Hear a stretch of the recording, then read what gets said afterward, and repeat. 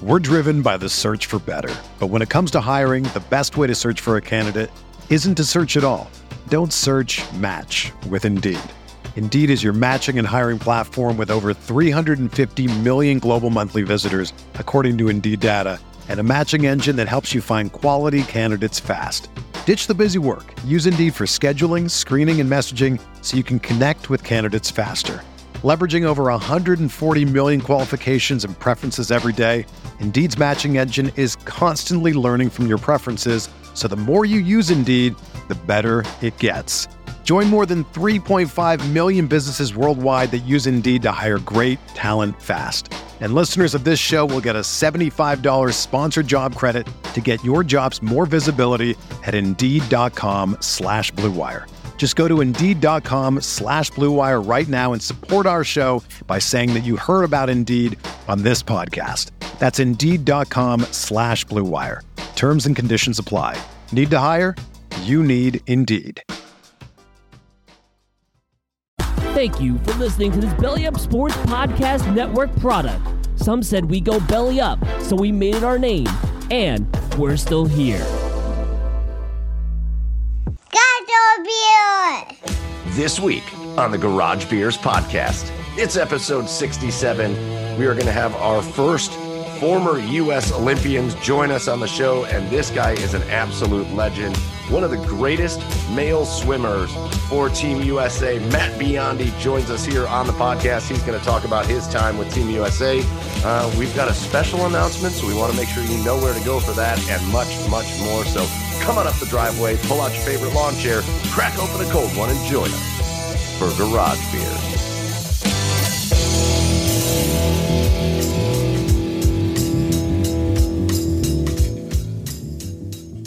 And welcome on in, everybody, to episode 67 of the Garage Beers Podcast. Go find us online at The Garage Beers on Twitter, on Instagram. We're on TikTok. We're on Facebook. We've got a YouTube channel. You can watch all of our interviews on our YouTube channel. Go check that out. Find us everywhere social media happens. And as always, we are proudly brought to you here on the Belly Up Sports Podcast Network. Go find them at Belly Up Sports, at Belly Up Podcasts. And check out some of the other shows on there. We always give them a shout out because there's some really good shows on there and some really good people doing really good things on the Belly Up Sports Podcast Network and more big things coming. So check out the Belly Up Sports Podcast Network. With you as always, I'm your host, Michael Keefe. What's my name? Michael Keefe. I don't know. Is my name. You can find me online at Garage Beers Mike, and joining me on the east side of Cleveland, he's my boy over there at Garage Beers, Chad. It's Chad Meyer. What's up, Chad? Hi. Guys, I'm good. I had a good weekend. I had a good holiday weekend. Went up to my buddies in the Toledo area. He sits on 7 acres. He blows it out every year for a big Memorial Day cookout. I had some garage beers in the garage, which was fantastic. That's the way to do it. But something interesting, he also he's the guy in the group that always comes up with these crazy ideas and execute. He executes them. He bought a full-on ladder truck, like a fire truck with a ladder on top of it. For only like $9,000. It was like a 2009. And he 2009 what? Fire truck? 2009. I don't know. Dodge Hemi fire truck with a ladder truck. I don't know. But he has it all cleared out, right? Again, he's leaving the ladder functional. He has it all cleared out, and he's going to turn it into a food truck. Oh, that's sweet. He already has his... He's going to climb the ladder, and he's going to make it rain food on people below. Yeah, he's going to drop meat in your mouth from about 45 feet or however long that... So look for the meat drop by a food truck coming at you. Dropping like cold slices on people's faces. It's raining turkey and pastrami. And it's not, he just drops full steaks, just raw steaks, just smacking people in the face. From What's like in the 50 forecast feet above. today? It's 100% chance of salami. Yeah, right. But so that was cool, though. That was cool. Oh my God, so look for Smoking Ladder Backyard Barbecue. Oh my God. And to a fairgrounds near you. I love it. All right. No free ads here, Chad. No free ads. Come on, man. Yeah, no free ads. All right. And joining us from back down in Nashville, Tennessee, where he arrived just recently. Find him online at Garage Beers Joe. It's Joey Whalen. What's up, Joe? Yo, awful time in my part. I've been working on making some pulled pork all day. And the crock pot just clicked off. So I have this wonderful smell of just barbecue wafting through my house. And I can't wait for it.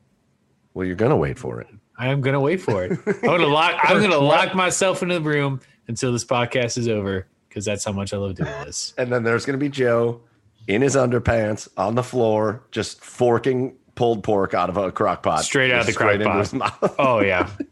Just hair all spiked, like shirt all disheveled. Like, you have any idea, Maddie, how long I've been waiting for this?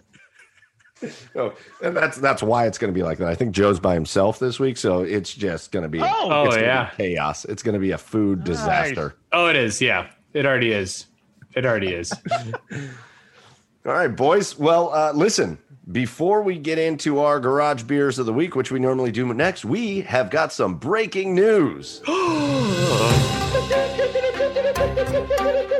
And that breaking news is, it is official. The Garage Beers podcast, officially, the merchandise is available. The Garage Beers podcast has a very awesome t-shirt and a very awesome hat available for purchase at garagebeersshop.com. Just like that, garagebeersshop.com. So literally all you got to do, the stuff is in my house right now. All you got to do is go to garagebeersshop.com, pick out what you want. I have to tell you, I'm wearing the shirt right now. It is soft. It is comfortable. It's like the high quality shirt material. It's not a cheapo thing. The shirts are amazing. We just got the hats over the last weekend. I love the hats. Joe's wearing the hat right now. The hat's awesome. It's got clean. Go look at pictures of it. It's got the the GB Garage Beers logo on the front in an outline of Ohio, and then on the back. Show the back, Joe. The back. Well, the back's got the this video's going to make it anywhere. It's fine. It's got the back. We got totally cool. Yeah.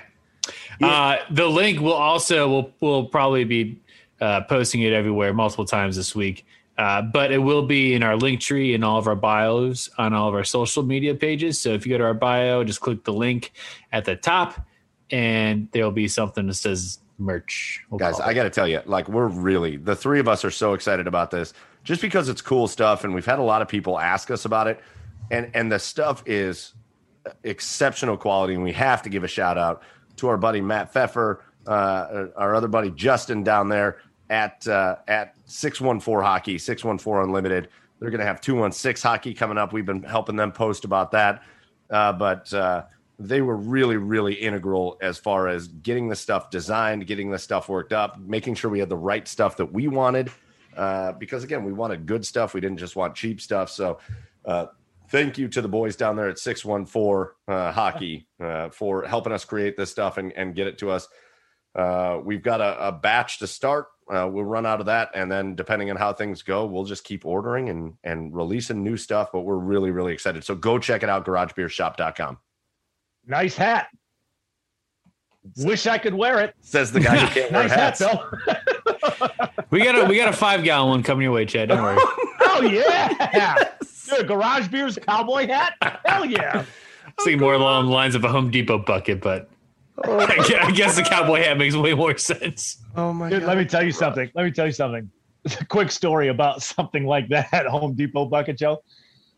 So back in my college years, when I was of age, of course, every college kid goes on a bar crawl at some point. Right. Well, most of them, I should say not all. Most college kids goes on a bar crawl at some point. And one of our stops was in the BW3s down there in good old Ashland, Ohio, and Ashland University. So that was like one of the first stops, right? And I don't know, I think it was like around Halloween, but I was already in a pretty good state. And so there was this big yellow hat that looked like a construction hat. And I'm like, oh my God, this fits me. Someone left it and had like BW3 logos all over the place. Oh, no. Well, it turns out it was just a chip bowl that I thought it was a construction hat. I wore it around. And I wore it around the rest of the night going, you have any idea? Like I did like the YMCA dance like at a couple of bars because I thought I was a construction worker. Oh, I would pay money to see that. I think I have it somewhere still, but like people were signing it. People were signing it like it was a fucking cast or something. Like, Oh my god. Oh my god! You wore a chip bowl on your head like an asshole for a night. I love it. yeah. Okay. Well, new merch idea coming soon. Yeah. Garage Beer's chip bowl that can double as a hat for extremely large-headed people. The official Chad hat. Oh my god. Listen, like I said, we're very excited for the merch. GarageBeerShop.com. Get over there, check that out, pick out a t-shirt, pick out a hat. If we're out of sizes or whatever, let us know. We'll keep posted on that and we'll get more ordered and all that. So very excited about that. As you can tell this week, due to a little bit of a scheduling change, we are not doing our live stream. So we're just back to doing the regular podcast. But we'll be back on the live stream game as well in the near future. But now it's finally time for us to get into our Garage Beers of the Week segment, our favorite segment, because we get to talk about beers. So let's send it down. I see your beer sitting on your screen right here. It looks like it's in a nice bottle right there. You're smiling. You got a shit-eating grin on your face. I don't know what's going on. As always. Let's send it over to Joey Whalen. What's your Garage Beer of the Week this week? I'm so excited. One, because, we're on Zoom, so the frame of my picture makes it look like I have a beer bottle right next to me, but I have just a massive beer bottle next to me. This is the Michael beer, I think. This is called Gates of Smordor. Oh, let's go. It is Westbrook Brewing Company, 11%. It's s'mores in style imperial stout with marshmallows, graham crackers, cocoa nibs, and cinnamon. Damn, that is a me beer. Dark. Yes. I was pouring it out and it looked like completely like super fluid Hershey syrup going in here. Like it was not beer looking at all, but it tastes phenomenal. And you can't go wrong. Yeah, if I make it through this beer by the end of this podcast, it might be dangerous. You can't go wrong with the cocoa nips. No, you can never go wrong with the cocoa nips. Oh, B nibs. with a B. Nib. Nibs. Sorry. Cocoa nips. Nope, that's not it. Right. Joe, I think you've two things that absolutely you've hit it on the head that is a me beer, and two, you're going to be back up here in just a month, less than a month. So go ahead and bring me one of those. Okay, thanks. Bye. Okay. Chad, what do you got over there on the east side for your Garage Beer of the Week? Well, it's certainly no Gates of Smordor, which is awesome. But I went to Platform. I'm doing a Platform Brewing Company this week, and it's the Open Market Nordic White Ale, fellas. And it's a very tasty beer. It's made with peach and apricot. Sounds great. Made with peach and apricots, and it's good. It's very smooth. The peach and apricot is very subtle, so it's not overly sweet. It's not overly sweet like fruity beers. Some fruity beers are kind of overwhelming with that fruity flavor, but this is very subtle, very balanced, and I'd recommend it, guys. It's a tasty, warm weather beer for sure. What was the name of the beer again? Called Open Market. Open Market. Sounds good. All right. Platform. Yeah. We have Gates of Smordor, and we've got Platform, Open Market. Very nice. So I'm going to give these people another shout out. I feel like I've got a collection of 2 or 3 groups of people in my life that continue to give me beers, and I exclusively just use them for my Garage Beers of the Week. What did you do to these people? I don't know, but I love them with all of my heart. Yeah. Listen, how do I get one of those? You have one of them. You just don't live here, because the one that I'm going to shout out once again this week are the neighbors of your parent, where I currently live. The neighbors of your parents, Susan and AJ Edwards, the wonderful, amazing people that they are. They were on a trip recently up to the Northeast, like New Hampshire, and I don't know exactly where they went, so I don't want to. I think they were in New Hampshire. And anyways, I see Susan outside, and she comes running over, and she's like, "I got beer for you," and I'm like, "Yes." And so she comes over, And they went to a brewery up there in Vermont called Hill Farmstead Brewery. Oh, that's delicious. What? You heard of them? That's delicious. I've been there. Yeah. You've been there? Uh-huh. Okay. So, anyways, you'll check the pictures because here from Hill Farmstead Brewery in Greensboro Bend, Vermont, there are 2 beers that she brought me. And yes, I am drinking both of them. Don't ask stupid questions. Why not? The one beer, and remember, their last name is the Edwards, Susan and AJ Edwards. The first beer is called Susan, and it's an American IPA, and it's delicious. It's a great, smooth IPA. And it's called Susan. So first beer is called Susan. Second beer is called Edward. Oh, my God. So she gave me the Susan Edward combo. This one's just an American pale ale, a little bit less of the IPA variety, a little more smooth, just American pale ale, but freaking delicious. So shout out to the Edwards family. Shout out to Hill Farmstead Brewery for Susan and Edward, both really good beers. Listen, for the next month, I mean, for this month only, I think you're just not allowed to drink any other beer other than someone's first name. Last week you had Lucy. This week you had Susan and Edward. You can do that. Lucy last you can definitely do that. Yeah. You know what? Yeah, I don't mind it. You know what? That's a challenge. Yeah, it's a challenge. Maybe the month of June. The month of June is first name beer month for Michael. So if you're listening, here now I'm going to need help. This is a challenge. Sure. And I don't go about things by myself. I am a teamwork makes the dream work kind of person. So I'm going to need help. If you're listening to this, I need to know the name of some beers that are made with people's first names so I can go out and find them and buy them and drink them on the podcast. So if you know any first name beers, send them my way. Yeah. At Garage Beers Mike on Twitter. Easy. I don't go about doing these things by myself, AKA I'm not going to put the work in to do this. No, that's not what I meant. I'm a collaborative. I'm just kidding. All right, you're kind of right. Anyways, those are our Garage Beers of the week. So again, to you guys here on the podcast, cheers. To you, the listener, cheers. And now let's get into a very exciting episode 67. We're going to start it. Chad and I had an awesome conversation just a little while ago with an all-time great U.S. Olympian, a guy that if you're young, you may not remember him because if you know anything about Olympic swimming for men, you may recognize the name Mark Spitz from years ago. And obviously everybody knows Michael Phelps, but there was a guy that happened in between Mark Spitz and Michael Phelps, Mark Spitz and Michael Phelps. I can't speak. And his name is Matt Biondi. And I feel like if you talk to anybody my age and older, they know who Matt Biondi is.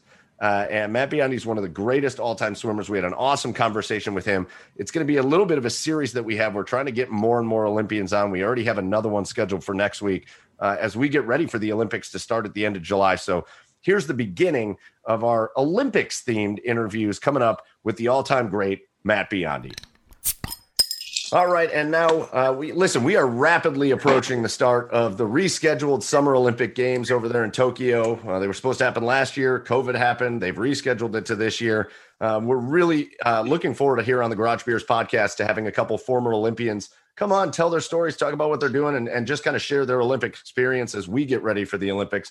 Our first such guest was an 8-time Olympic gold medal winner, an overall 11-time Olympic medalist, a multiple-time world record setter, an NCAA champion, an Olympic Hall of Famer, and really one of the most accomplished male swimmers in the United States history. We're really excited to be joined by Matt Biondi. Matt, welcome to the Garage Beers podcast.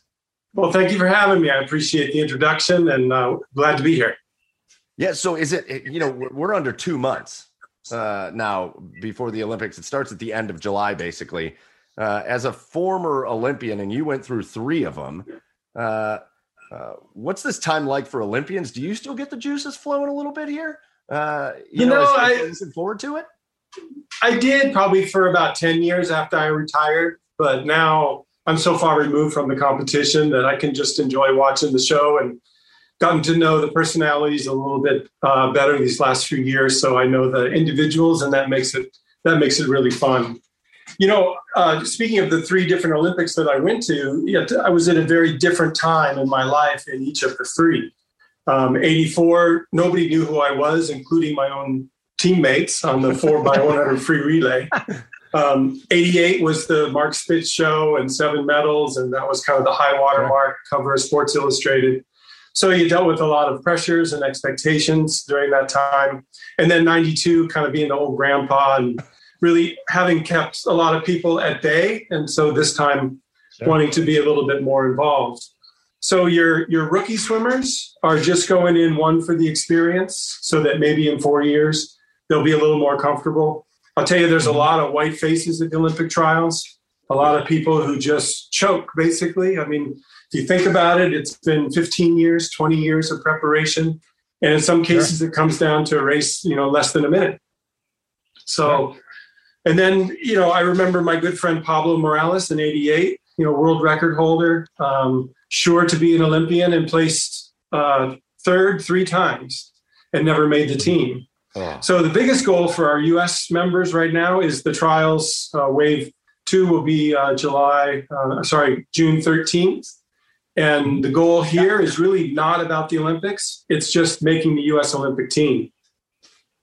Now, obviously it's an unusual year. I mean, that's kind of piggybacking off the preparation there, Matt. But, they were shut down for COVID. I mean, with the Olympics already being spaced 4 years apart, what does that do for an athlete's preparation? Well, adversity. It's gonna eliminate a few folks who just get caught up in the negative speak about how their routine is going to be disrupted. But then, what I always thought to myself is the disruption is pretty much the same for everybody. I mean, some have some workaround, maybe they have a private pool they can go to or stay active in a gym. Other countries were more restrictive and they couldn't get in a gym and maybe had to leave the country. But in the end, it's about adversity and adaptation. And that's really what makes for the Olympic champions is they can, whatever you give them, they find a workaround. They find a way to prepare as best they can. I love how you said in the 92 Barcelona games, you called yourself the grandpa of the team. What were you, 26, 27 at the time? I know. Old man. Well, part of it is because I wore my sweats too high. And at the time, the guys were wearing their shorts a little lower, and I was still kind of out of it. I think I wore bell-bottom jeans to my freshman year at Berkeley and to my economics class, and they were showing supply and demand and how nobody buys bell-bottom jeans anymore. So I went home and so cheap. Threw them away. Yeah. Oh man! Now I scroll through your Instagram page. That you showed a picture of your dorm at the Olympics. I can't remember what year it was, but it basically looked like a closet. Like, what year was that they squeeze all 4 of you in there? That was 1984. 84, okay. You're welcome to LA. Beautiful accommodations. Yeah, and the cots were pretty much the same all the way through. Oh, yeah, so they didn't get better. No. I don't know. Have they gotten better? Did they get better now? Like, when you talk to the kids now, is it a better situation? Because it always very much, when you talk about the accommodations for the athletes and they talk about the Olympic Village and all that, it's like, ooh, the Olympic Village. But then you talk about, there's 6 bunk beds in a room. Good luck. Is it still like that? No, the magic of the Village is not your accommodations. You're going to get a mattress off the floor. You're going to get a fan. You're going to get access to a bathroom and shower. And in some cases, there's still drywall on the walls because they're building them for residential housing in the future. At least that's the way it was in Korea. The magic of the Village is who you meet down when you go to eat and when you go to the theater and the weight room and the media centers. And that whole international mix, unfortunately, is going to be lost in Tokyo. There's no room for that in the bubble. But, that's of all my Olympic experiences, those personal interactions and some great stories about how nations came together in a real way. So that'll be missed this time. Who are some of the coolest people you've met in your Olympic journey? Like that you never thought you'd meet in a million. Or at least stories. Yeah, or at least stories. I mean, other than Bruce Jenner. Oh yeah, there you go. That's on my Instagram page, right? If you'd see, we got a picture in '84 at the trial. I was looking at it anyway. I think a guy I swam with and against, who was kind of my role model as far as to be an elite athlete on the world stage, was Michael Gross, big time performance in '84, the Albatross. And we went up against each other in the World Championships in Madrid in '86. And I just got to know him outside of the pool. And we actually traveled together. He came up to Lake Almanor by Mount Lassen, where I've had a little cabin on a lake. We did some water skiing. He took us through some castles in Germany. And we visited Stéphane Caron in France for his retirement party. So, having fierce competition in the pool, but then also having some incredible personal relationships with these competitors is given the Olympics a really rich meaning for me. Yeah, I always think it's cool. I wrote this down as something to bring up, but I always think it's always fascinating to talk about. And I don't know if you were the type, it sounds like you were, to really kind of take it in, right? You have the opening ceremonies, like when you're watching that, you take it in. I can only imagine what it's like to be walking around. I always like watching the Parade of Nations. One of my favorite things to watch is when there's a nation that like shouldn't be in the summer games, but they're there and it's one guy. Or like when it's like Egypt and there's one lady at the Winter Olympics and you're like, how did this even happen? I'm sure you have some stories from people you met from just around the world that just had crazy stories on how they got there. Yeah, my good friend in high school who was Jewish was researching the Israeli Winter Olympics and found that they didn't have a ski jumper. So he applied to be a ski jumper. I said, have you ever been on skis? He said, no, but I could go to the Olympics. So, they've really cut back on the number of athletes. They've since Eddie the Eagle, if you remember him. And then there was like Eric the Eel, another swimmer. It was just sort of like, the good old college try. But in the end, we wanted to keep the Olympics to the upper echelon. I love your buddy. I can just picture him being up on top of the ski jump for the first time, being like, oh, no. What the hell did I get myself into? I'm not doing this. Just imagine the ratings if his up close and personal said he'd never skied before. Right. There's a very high pitched scream coming from the ski. So let's talk about you a little bit. You grew up in California. You went to Cal. You're a Golden Bear. You got the nickname that you talked about, Eric the Eel, and you were the California Condor. Was your nickname. When you look back at all your accomplishments, right? And it isn't just the Olympics. You had accomplishments in the World Championships and NCAA, even before that. You've had a ton of athletic accomplishments. 30 years later, what's that kind of overarching theme that just stands out to you about what you were able to accomplish? My high school coach still calls me up and would remark that, my world record time from 88 would still make the sprint relay. 30-some years later, I'd still be in the NCAA finals. So when you think about the accomplishments that I made, the time standards, and how I really lowered what was possible in freestyle swimming and maybe swam the stroke a little differently, more distance per stroke than high volume, I think I changed the sport for the better in that regard. I guess more importantly, I have always tried to conduct myself in a way that gave people hope, whether they turned out to be championship swimmers or not. I can tell you my greatest lesson in sports came on the tennis court when I was 12 against Jason Williams, Moraga Valley Pool Club Championship. I mean, there's probably just 8 boys. Yes. But I won the first set and he won the second set. And I started to lose badly in the third set. And I swore and I smacked the top of the net with my racket. And my mom came on the court and grabbed me by the ear, pulled me into the car, never said a word the whole time. But in the end, win, lose, or draw, she wanted me to be classy and be someone that people could look up to. And over the years, I still get fan mail. I get 3 or 4 envelopes a week, and I try to respond to those, at least that send, return postage. Yeah, right. Come on, guys. You can send an autograph, at least put a stamp on it for crying out loud. Right. How am I supposed to know where to send this back to? Yeah. I'm not paying for this. Buddy.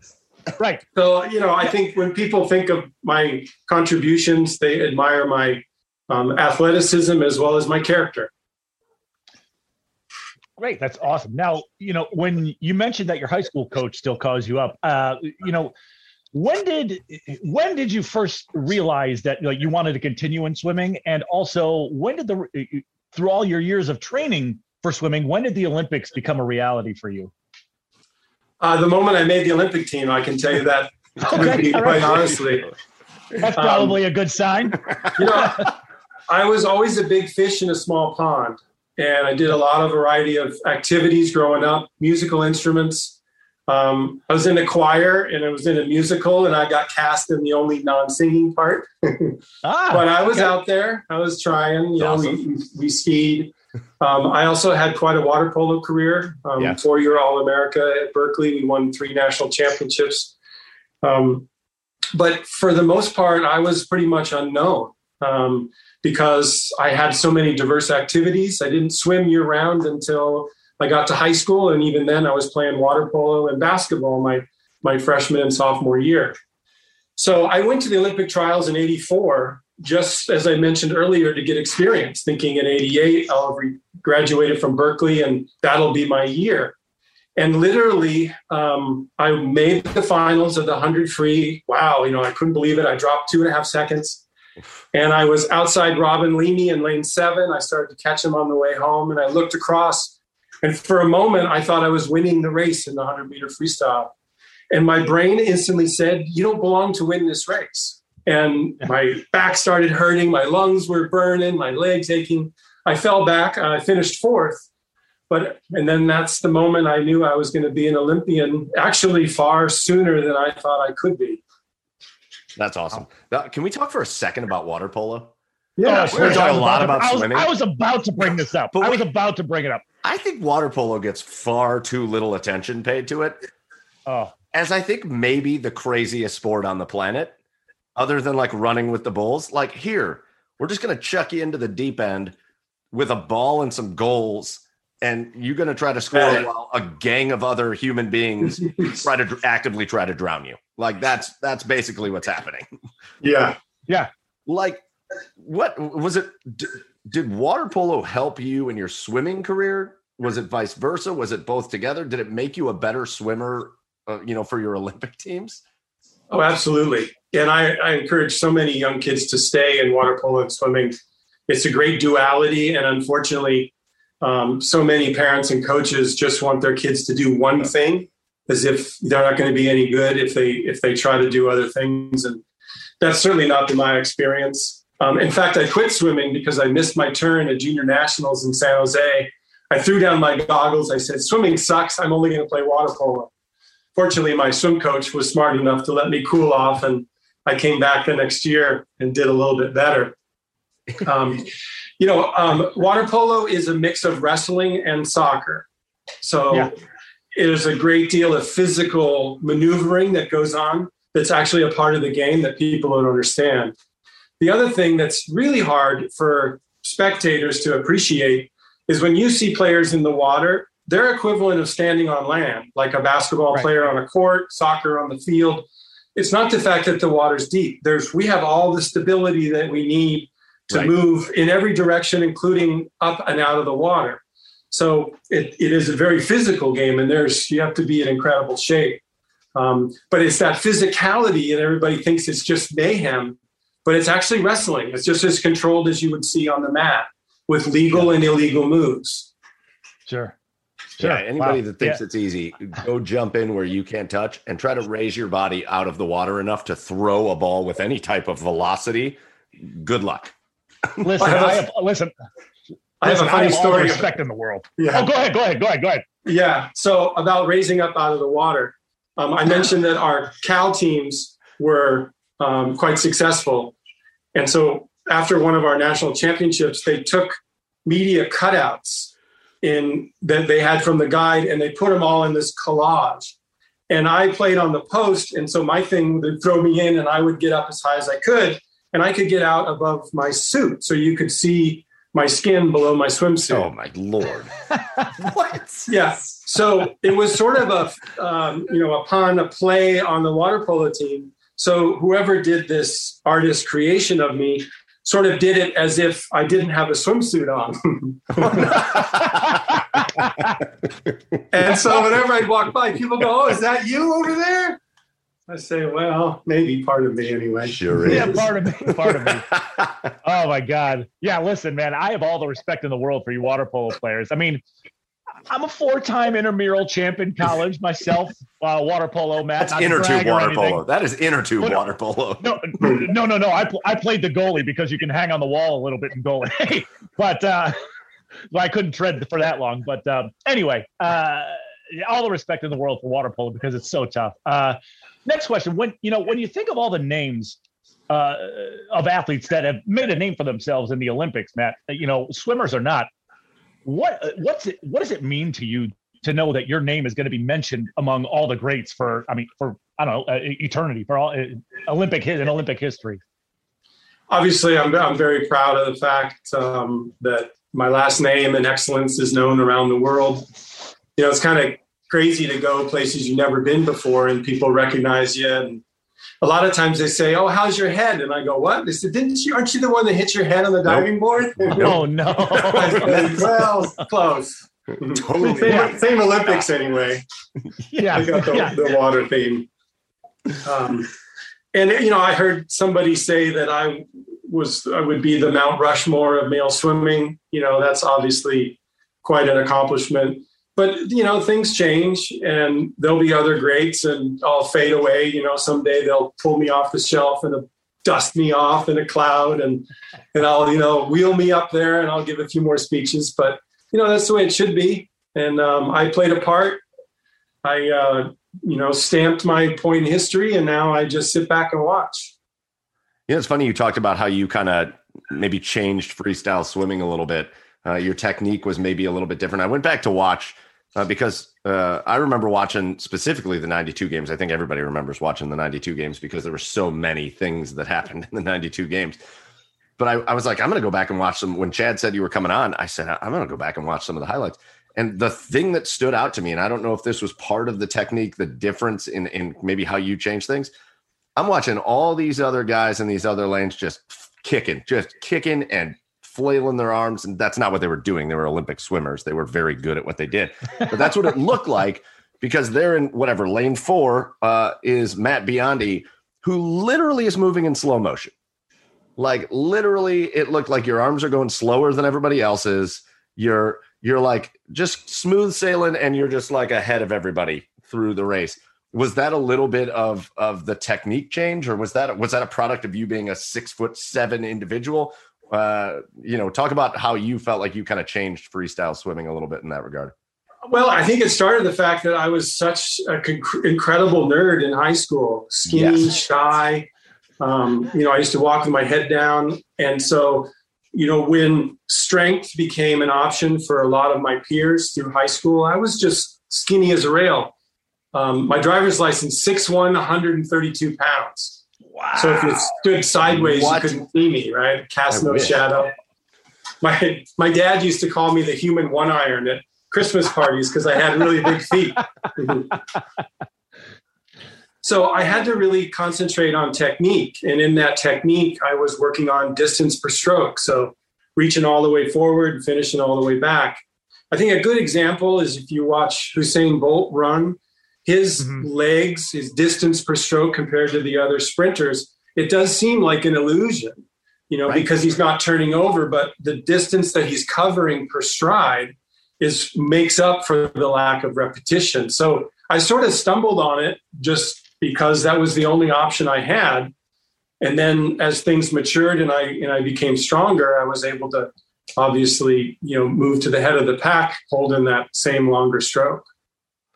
All right, so I have a question for. I'm sure everybody asked this question, but we've got to ask it. I brought up the 92 games a little bit there.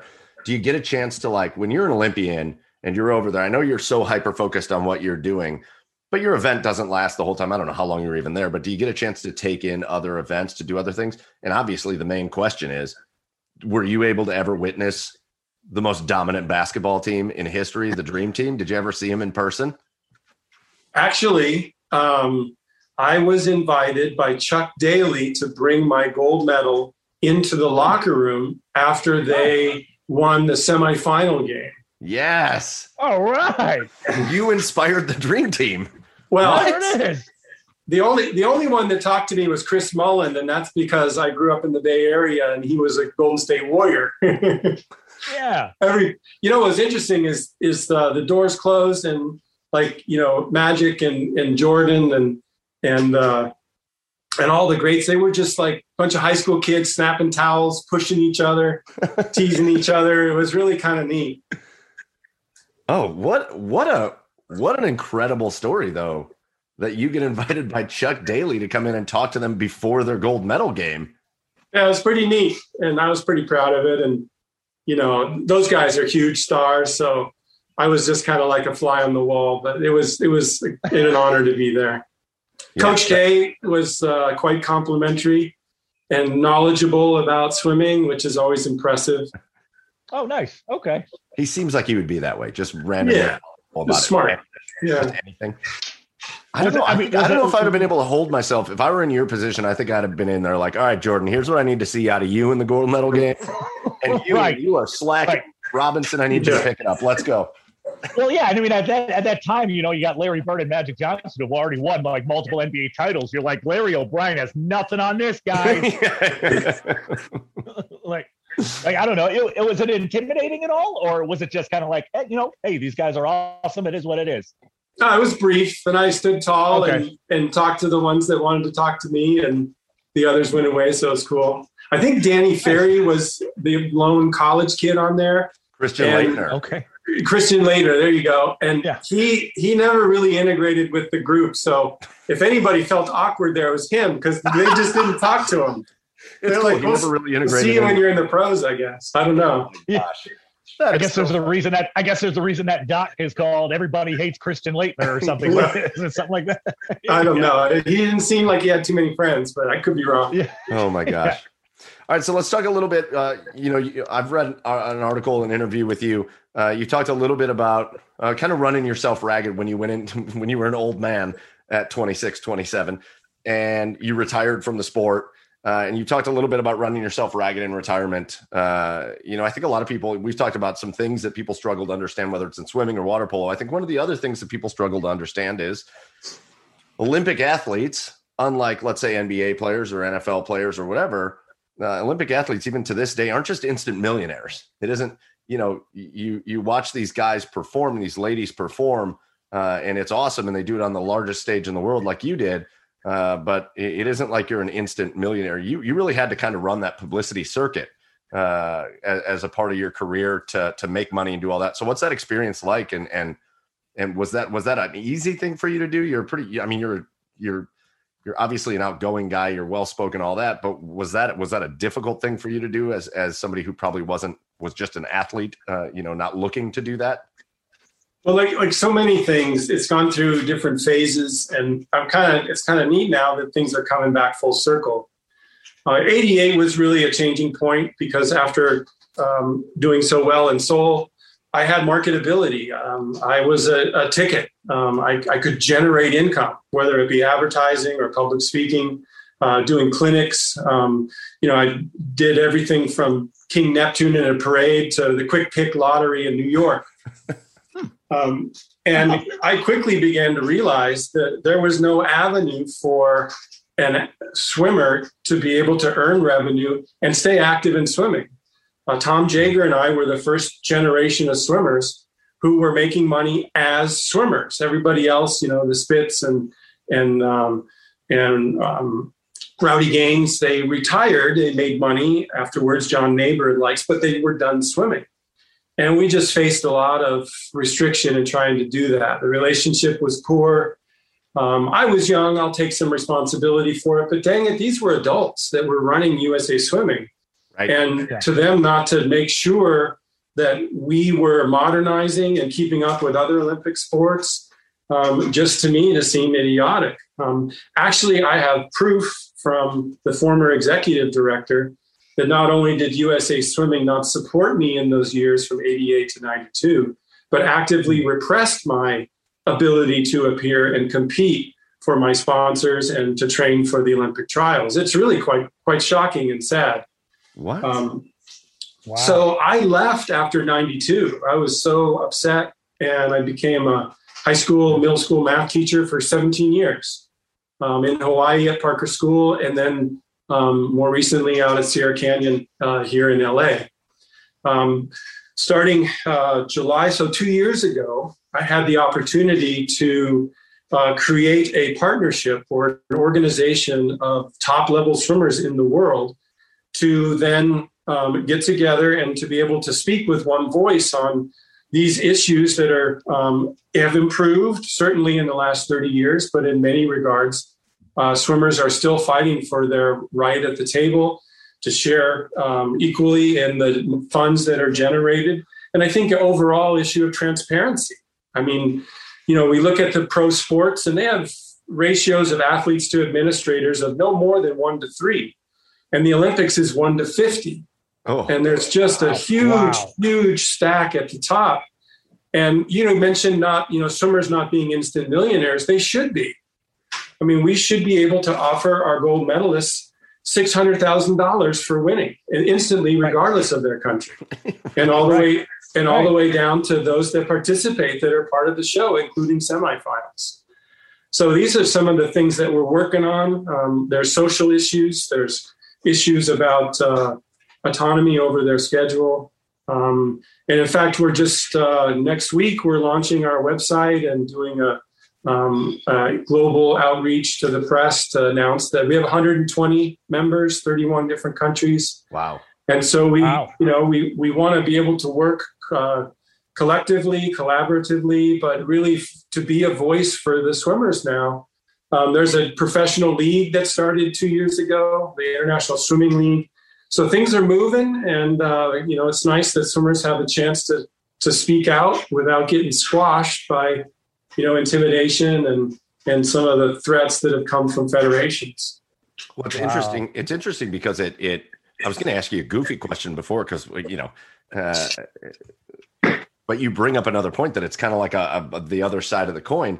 The goofy question is, back in the days where you were swimming in 84 and 88 and 92, it's obviously before things like social media and all that stuff. So I was going to ask you, was it easier to go out there and celebrate a little bit and have a little bit of fun and not worry that your face is going to wind up all over the world in seconds?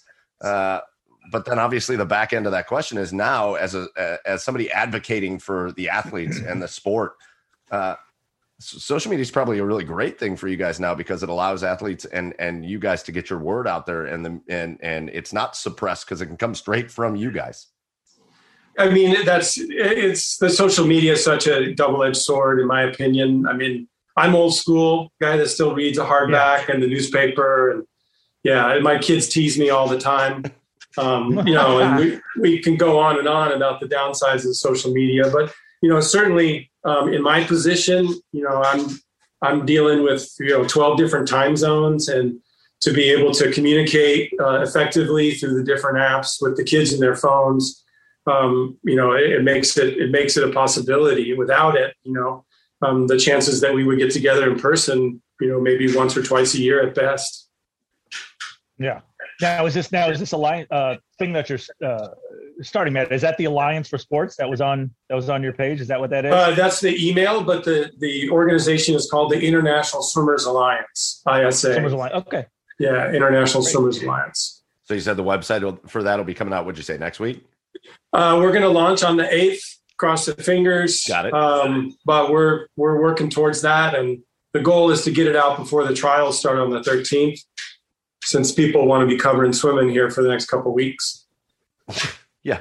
So the International Swimmers Alliance, you can check that out. Hopefully on the 8th, you can check out the website. Before we let you go, Matt, and it's really cool what you're doing for current swimmers, but we got to talk about another current swimmer. And just a cool story, what I think is a cool story.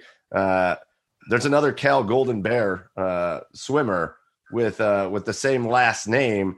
His name's Nate Biondi, and that's your boy, right? That's your son. That's over there at Berkeley swimming at your alma mater. How cool is it to see your son swimming where you did?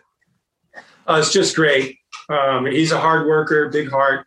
He just had one goal, to make that sprint relay in NCAAs. It took him 4 years. He got to anchor the national championship relay for the Bears. Nice. He almost got run down, but man, he hung on there, and first is first. So real proud of him. But he didn't make the final wave cut for the trials, so he's retired. But man, he took advantage of his education. He's a hell of a lot better student than I ever was. 8 semesters of all academic Pac-12 team. So I'm obviously really proud of him, and he's a great kid. He takes after his mom in a lot of ways. Now his graphics and the programs or posters or anything have a swimsuit on him. Is that? Yeah. I hope so. Is that? Yeah. Well, I don't know, man. Some of the media releases, there's like not much of a swimsuit, but boy, those guys got the body to pull it off. So no problem there.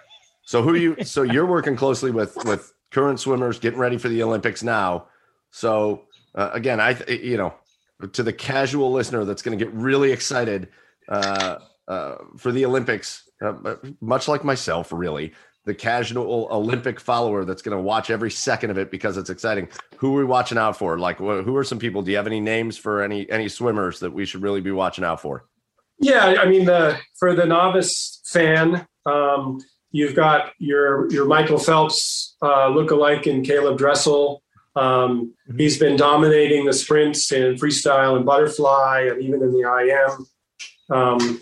He's potentially could be a multiple medal winner and one of the biggest names coming out of the games. Katie Ledecky in the women's side, along with Simone Manuel, have sort of led. Kathleen Baker's also been strong. Lily King in the breaststroke. I will say, as amazing as our U.S. team is, the international field in the days of Mark Spitz is really, and for me to a degree as well, has really caught up. And the U.S. trials used to be the most competitive meet in the planet ever because there's so many great swimmers, and you run the race 20 minutes later and you can come out with 2 different Olympians. Right. It's kind of the same case at the Olympics now. There's so many talented athletes from countries we never heard of, before when I swam, in Lithuania and Brazil, Mexico, Japan. So it's going to be exciting next couple months. Awesome. Well, we're really excited for it. The swimming, the gymnastics, everything going on. But it was really fun to talk to you, Matt. Great, guys. Olympic legend, an Olympic medalist, an Olympic Hall of Famer. Matt Biondi, thank you so much for joining us. Good luck with everything with your organization. And it sounds like you're getting ready to do a lot of great work for a lot of athletes. So congrats on that. And thank you so much for taking the time to join us. All right. When I have my Friday beer, I'll toast the both of you. Yes, sir. Oh, we beautiful. appreciate that. You enjoy that. What kind of, hold on, before we let you out, what kind of beer is it going to be on? What's your normal beer? What do you like? Well, Lagunitas is always the namesake, but Racer 5, if I can find it, is probably my favorite. So I like the IPAs. Yeah. We're right. Well, I'm right. Chad's different because he's got bad taste in beer, but I'm right there with. Oh, come on. So Matt, cheers when you crack yours open. Again, thanks for guys. For joining us. And once again, a big thank you to Matt Biondi, Olympic legend, Olympic icon, one of the greatest male swimmers in the history of the U.S. and of the Olympics in general. Pretty awesome to talk to a guy who one of his crowning accomplishments in life. Chad, I don't know about you, man. That was the coolest story I think I've ever heard. That literally was the coolest story I've ever heard. One of his crowning accomplishments in life is he wins a gold medal at the 92 Olympics. And then Chuck Daly brings him in to give the pep talk to the dream team before their gold medal game. Unbelievable, That's the right? coolest thing I've ever heard. like you or I would be like, holy shit, that's Michael Jordan, that's fucking Magic Johnson, Larry Bird. Oh my God. but the fact that he just got to do that and Chuck Daly invites him in. Yeah, dude. What a moment. Well, I mean, that's almost as good as winning a gold medal is just to get to interact with those guys. He's a very mature, good dude, because I can promise you that if I gave the gold medal inspirational speech to the greatest basketball team that's ever been assembled in history, the dream team, I would lead off every conversation with that. People would be I'd be in the grocery store and they'd be like, okay, sir, that's going to be $102. And I'm going to be like, here's my credit card. And by the way, I gave the prep speech to the Dream Team for their gold medal game. So yeah. hope you think that's cool. Met Michael Jordan. What have you done with your life? What have you done with your life? That was so cool. Anyways, again, big shout out. Thanks to Matt Biondi, and go check out. He talked about his organization that he's starting to help swimmers and getting the word out for what that is. So go check it. Their website should be open on or available on the 8th. Go check that out and everything that he's doing. But really cool to talk to Matt Biondi. So let's bring it out of Olympic mode for a little bit.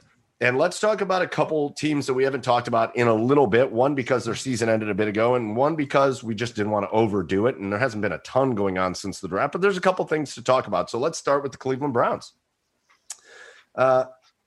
First and foremost, and I want to hear what you guys have to say about this. Recent news, I think it was just today. I don't know. My day, I have a 2-week-old child. My day, I don't know what day it is. I don't even know where I am. But I do know that Marcus Spears went on TV on ESPN and got into a big argument. Yeah. Because he said, they were talking about the Chiefs, and he was like, yeah, Patrick Mahomes, whatever. But right now, his argument was, on paper, the Cleveland Browns have the best roster in the AFC. Not the Chiefs, not the Ravens, not the Bills. Right. The Cleveland Browns have the best roster in the AFC. He caught some heat for saying it, but boys, like, are we feeling that? I mean, look, I don't want to know. I don't want to say maybe they're the best roster, but I would say they're the most complete roster in the AFC. Like top to bottom, it's kind of like the team. Like if you're on Madden and you're like choosing teams by like offense heavy, defense heavy, balanced. Aggressively balanced. I think we would be in the like aggressively balanced category where we'd be like 90 at everything, but nothing was like way up there kind of thing. Like we have aggressively balanced. We have dynamic people pretty much in every position set. It's not like completely far off, and I don't know. I feel like we got some bias with that, but it's not wrong. Yeah, but that's Marcus Spears. He doesn't have bias. No. Yeah. Isn't it funny though how context gets missed when you're like trying to push a narrative? Like there was another woman on there. I don't know who she was. I don't know her name. I'm working during. And I feel bad for not knowing who that was either, but I didn't know who that was either. Yeah, I'm working during ESPN NFL Live at this time, so I have no idea who she is. But she said, "Show me the loose leaf, like show me the facts." But all he said was on paper. Like he didn't say the Browns are actually going to win the Super Bowl. He didn't say the Browns are going to beat the Chiefs. He just said on paper the Browns have the most complete roster or the best roster in the AFC. And when you look at it, I mean, judging by the body of work between the offense, Myles Garrett, and the names they've added on defense, how can you make an argument? Guys, I look around. You really can't. Like for real, go around and look. Because the teams that you're going to compare the Browns to are going to be the Chiefs and the Bills and some of the AFC North teams. I mean, we'll see what Pittsburgh does, but Baltimore for sure, right? So, right. You run down the list. Run down the list of like run down the list. We do these TikTok videos of like draft your player. Run down the list. Do they have the best quarterback in the AFC? No. Patrick Mahomes is the best quarterback in the AFC. But I'm gonna be damned before I let you sit there and tell me that Josh Allen is like head and shoulders above Baker Mayfield. Right. No, he's not. Right. No, he isn't. Right. Like and part of that is Stefanski's system. Stefanski, like Baker doesn't have to do a ton in Stefanski's system, and that's not his fault at all. Well, but Marcus Spears' argument was the Chiefs, like, because we're comparing the Chiefs basically. The Chiefs have a better quarterback for sure. Nobody's arguing. Baker Mayfield wouldn't argue that at this point. Right. The Chiefs have a better tight end. Travis Kelce is better than any tight end on the Browns. Right. That's it. Right. I don't think you can even put the Chiefs in the same category as the Browns and the Ravens. I think it's between the Browns and Ravens. Again, on paper, I think the Ravens are probably equal to the Browns. I wouldn't say that Browns are necessarily ahead of the Ravens. That's why, on paper. I just think I think people scream if you're talking about the Chiefs, people scream. If you're talking about on paper, people scream from the mountaintops, "Oh, Tyreek Hill." Listen, I know it's been not the most ideal first year and a half, really, for Odell Beckham. But like Odell Beckham is a top echelon receiver in the National Football League. Like, when healthy and playing well, he's every bit as talented as Tyreek Hill. Like, that is what it is. But the other receivers, the Browns, are just as good. Well, and also put Tyreek Hill on any other team, and he will be nowhere near as good as he is now, because he benefits from Patrick Mahomes getting 8 seconds in the pocket and breaking the pocket and running around like his head's cut off. The only difference between Tyreek Hill and Odell Beckham Jr. is Tyreek Hill might be a skosh faster. No, he's so much faster. A skosh fast. I mean, he's faster. He is faster. But that's the only difference between skill set wise. Yeah, no, nothing better. Odell's way better hands. But then you go through like running game. It's not close. Like, it's not offensive line, not close anymore. Close. And now, at this point, defense, nowhere is it close. Not anywhere on the field is it close. On paper, aside from Tyrann Mathieu, on paper, who else is on their defense that's like scary? Right. Like really scary though. You know, like nobody. They were like the Browns of last year. You had Myles Garrett and then nobody, because they don't need it, because they just went on offense. Boys, like, again, it all has to play out. It's again, the thing about the on paper argument that doesn't work, because I agree with Marcus Peters. On paper, find me a team better than the Browns. The thing that doesn't work on paper is what it doesn't tell you is how much more valuable is Patrick Mahomes than the next quarterback down. Right. You know what I mean? Because he might not be on as good of a roster, but he's so good that he's going to elevate the people on his roster. And again, that's not a knock on Baker Mayfield, but I think Patrick Mahomes is generational in his abilities at this point. Like, he's just crazy. Yeah. So again, don't misconstrue what we're saying on this podcast, but on paper, look at the rosters. Right. There aren't going to be many teams out there that can compete with what the Browns are going to put out there. So, right. Is Baker Mayfield the best quarterback in the AFC North? Not on paper. Not even on paper. Is Baker Mayfield the best quarterback in the AFC North? Is he not? Because I think you could argue for him on paper. I think you could. Ben? No. Burrow? No. Yeah. Lamar? I mean, Burrow shows incredible potential, but and I hate Lamar Jackson. I do. I mean, look, like he's a guy that needs to be on a specific type of team. Pacific type of team. No, a specific type of team. I don't think look, he is an incredible running quarterback, and they have a completely different style of offense that's really hard to compare like a traditional quarterback to. But quarterback skill wise, no. I don't know, man. I think the other thing that you can't account for in this conversation is Baker Mayfield going into his second full year under Kevin Stefanski. Baker Mayfield in the last 8 weeks of last season was one of the best quarterbacks in the National Football League. Baker Mayfield in the last 8 weeks of last season's numbers were better than Patrick Mahomes. His last 8 weeks of last season were elite football. Football. Right. And you have to remember, before those 8 weeks, you also have to remember remember when they played like 3 weeks in a row of like 75-mile-an-hour winds and you couldn't throw the ball? Like, there were a lot of factors that went into this, but in the last 8 weeks of the season, Baker Mayfield was elite. Mm-hmm. So with a full offseason that they're going to get this year, and the fact that he showed what he can do under Kevin Stefanski's system, boys, like, I think people write off Baker, and I'm like, I wouldn't write him off right now, because I think he's got a huge year coming. We'll get into this. Obviously we'll get into this, but the closer to the season. But I mean, it is truly a do or die year for Baker, and we'll see what happens. I mean, it's a second year under Coach Stefanski's system. He has his entire offense coming back. And with the additions they made on defense, Baker does not have an excuse this year to not mature. I think he will. I just think it's truly a do or die year for him.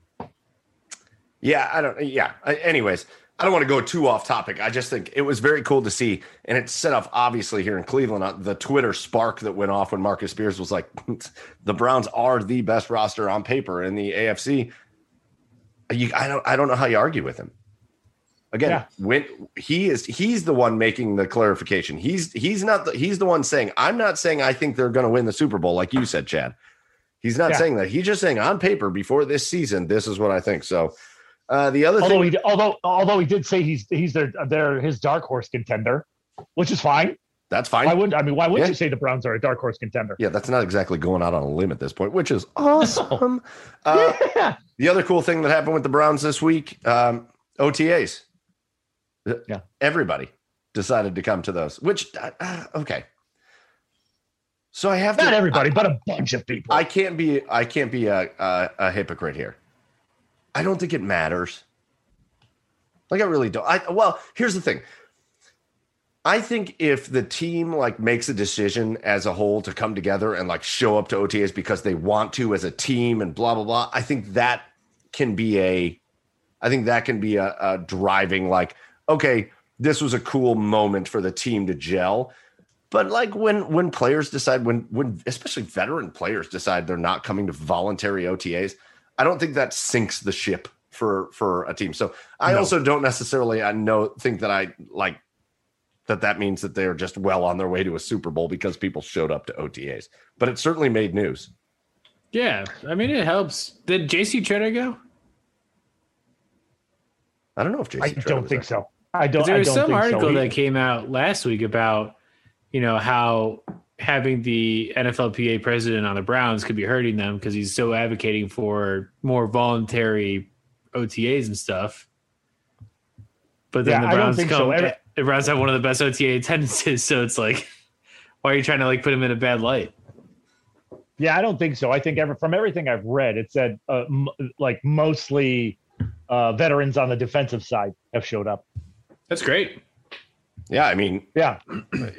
Yeah, I agree. It's it's not necessary, but great.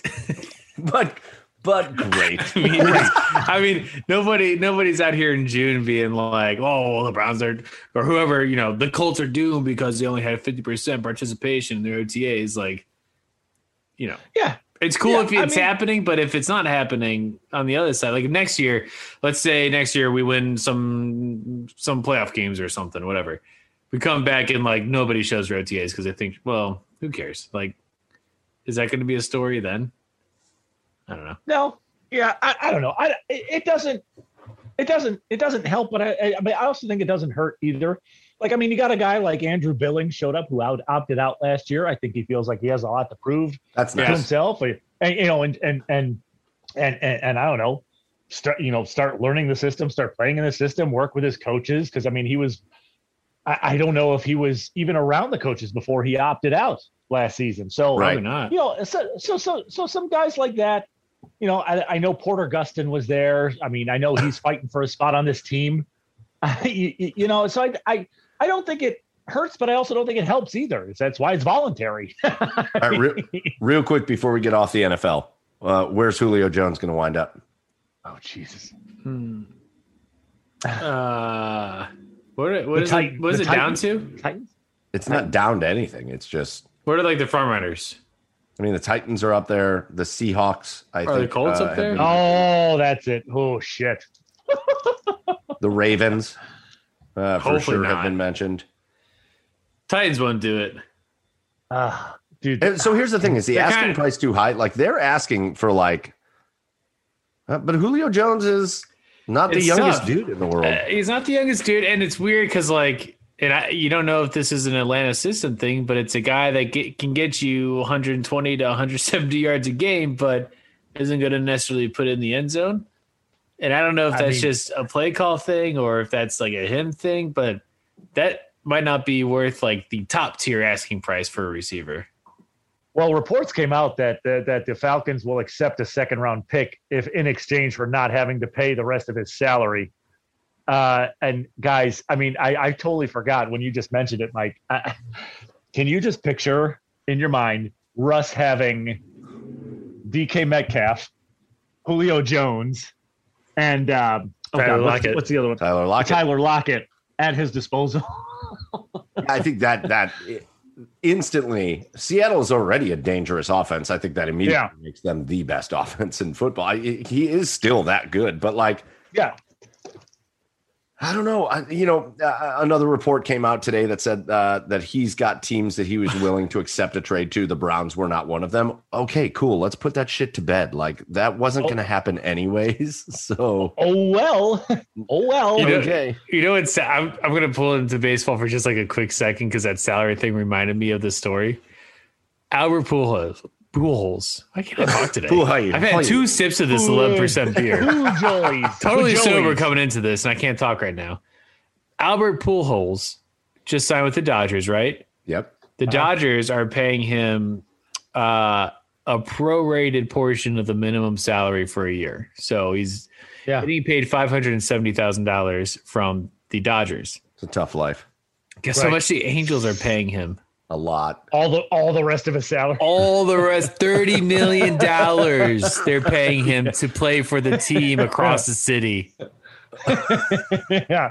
That's why. Oh my God. That's why I think I said it last week. Why it's so weird that the Angels are always like highlight, but then they just suck. I think they have an awful front office. I think they get like a couple of big hitters of talent, spend a lot of money on them, and then they're like, oh shit, we have like 40 other people we got to. Well, they have no farm system. It's the worst farm system on the planet. It's crazy. Anyways, let's not go there. Sorry. So anyways, fun NFL talk. Another thing that happened here in Cleveland, we're going to switch over to another team that we haven't really talked about a whole lot in recent weeks, but let's switch over to the Cavaliers. They finished I think it's fair to call it a very disappointing season. I think coming into this season with Colin Sexton and Darius Garland, and Garland showed flashes, and we had Tim Alcorn on here before the season talking about how he really felt Garland was going to make the leap, and I think he did. I think Darius Garland made the leap. I think he had a phenomenal season, really, really good, with a top draft pick in Isaac Okoro, who I think showed flashes of brilliance, and I think you should be really excited about Isaac Okoro in coming years because he was so raw. And by the end of the season, he was actually putting up good offensive games. Like, dude was scoring like 30 points in games and shit like that. We did not think that was coming. So Isaac Okoro showed steady improvement. They make a phenomenal trade to get Jared Allen in here. That guy's a cornerstone piece. Mm-hmm. But it took a couple weeks for Kobe Altman to really say anything. Yeah. Because with all the good that happened with the Cavs, they didn't win games. They didn't win games. And frankly, after a halfway decent start to the year where you thought, oh, this is a team that could compete for that play-in scenario, because about New Year's, we were all feeling like the Cavs could compete for that play-in scenario. I felt like they won every 2 weeks on the back end of the season. Like they just weren't good. So Kobe Altman finally speaks, and he says a couple things. One thing that I liked. So I'll start with the one thing that I liked. He acknowledged in that press conference that like it's no longer just about building this team, but wins matter. And he said that. He goes, I understand wins matter, and like you don't have this luxury anymore. And I don't know that you ever did, but certainly not in today's sports environment. You don't have the luxury to be a GM and build a team. Right. You don't have that luxury. You have that luxury for a year or two. Sure. If you haven't built a team in a year or two and you aren't competing, you aren't going to be the general manager anymore. I think Kobe Altman's going to be on very thin ice next year. I think very thin ice. Yeah, no, I agree. I mean, and you know, like you said, Mike, it seemed like they would win every 2 weeks. And a lot of those losses, like I would see the scores flash, alert on my phone. And it just seemed like none of those losses were very competitive. Oh my God. It's funny because like, what's midpoint of the season? Was it December? Like before, no, it's like January, February. Before the turn of the year, though, I mean, you guys are talking, this is the most exciting basketball that we've ever had in Cleveland. No. And you wonder if just like the locker room got lost at some. You said that. No, he said it was more exciting than when LeBron was here. I think Chad said something like that, but I think you're missing. Anyways, the point is though, you wonder if just something was getting lost in the locker room in the second half of the season where they just didn't have whatever heart or fire they had. Maybe they gave it all a couple times and came up short, and maybe that just got to them and ate at them for the rest of the season. Well, let's get to something that I consider to be an elephant in the room. And this is going to be not an easy conversation, especially for some friends of the podcast, some people that we've had on from That's What B Said, Brittany Mollis, some of our friends of the podcast are maybe not going to like this take, but I think it's fair. I think it's fair to have a conversation about the guy that they expect to be the cornerstone franchise player of this franchise. And that's Colin Sexton. Uh-huh. I think it's fair to have a conversation about the difference between a guy that's good at things on the court. For example, Colin Sexton is good at scoring the basketball. He's really good at scoring the basketball. He is in the higher levels of the NBA when it comes to scoring the basketball. Yeah. But does that make you a franchise player? What else does Colin Sexton do that would contribute to the winning nature of a basketball team? Because I personally, this is a personal opinion. I'm not sure. Yeah. I'm not sure. And frankly, it seems like more conflict surrounds that guy than anything. Right. Well, I mean, if you remember, we had Justin Rowan on from the Official Cavs podcast, and he even said himself, Collins, he would build around Garland. He would build around Darius. And he seemed like he said it seemed like, Colin Sexton is a great player, but he was a great piece to a great team. He didn't say that Colin was a guy that you build around. He thought Garland was more of the cornerstone piece. So people are going to hate this, but I'm going to make a comparison because it's a former Cavalier that reminds me a lot right now of Colin Sexton. Oh, don't say it. What were you thinking? Yeah. Kyrie? No, God, no. No. Larry Hughes? No, Larry Hughes. Movie. It was a guy that used to frustrate the hell out of me, even though he seemed like a good person, whatever, but he frustrated the hell out of me when he was on the court because when he was on the court and the ball touched his hands, the only thing that was going to happen was a shot. And that's what Sasha Pavlovich. Oh, shit. That's what Colin Sexton feels like a lot. When Colin Sexton has the ball in his hands, it feels like a shot. So this player just won the 6th Man of the Year award in the NBA. Jordan Clarkson. Frustrated the shit out of me when he was on the Cavs because he would come in off the bench and it was just the Clarkson show. It was just boom, shoot. Yeah. Off balance from the corner. Can't even see the basket over his head. Like, you'd be like, what are you doing? Just pass the ball once. Pass it. Now, again, Jordan Clarkson, maybe not the right time to make this comparison in a negative light because, again, he had a phenomenal year with Utah this year. But he's their 6th man. He's not their franchise player. Right. So he's the guy that comes off the bench to spark some scoring. I feel a little bit like that's what Colin Sexton is. Do you think that it was a different situation with Clarkson, though? Because remember, that was also the year. Well, was he here for 2 more years after LeBron left? He was here for 2 more years.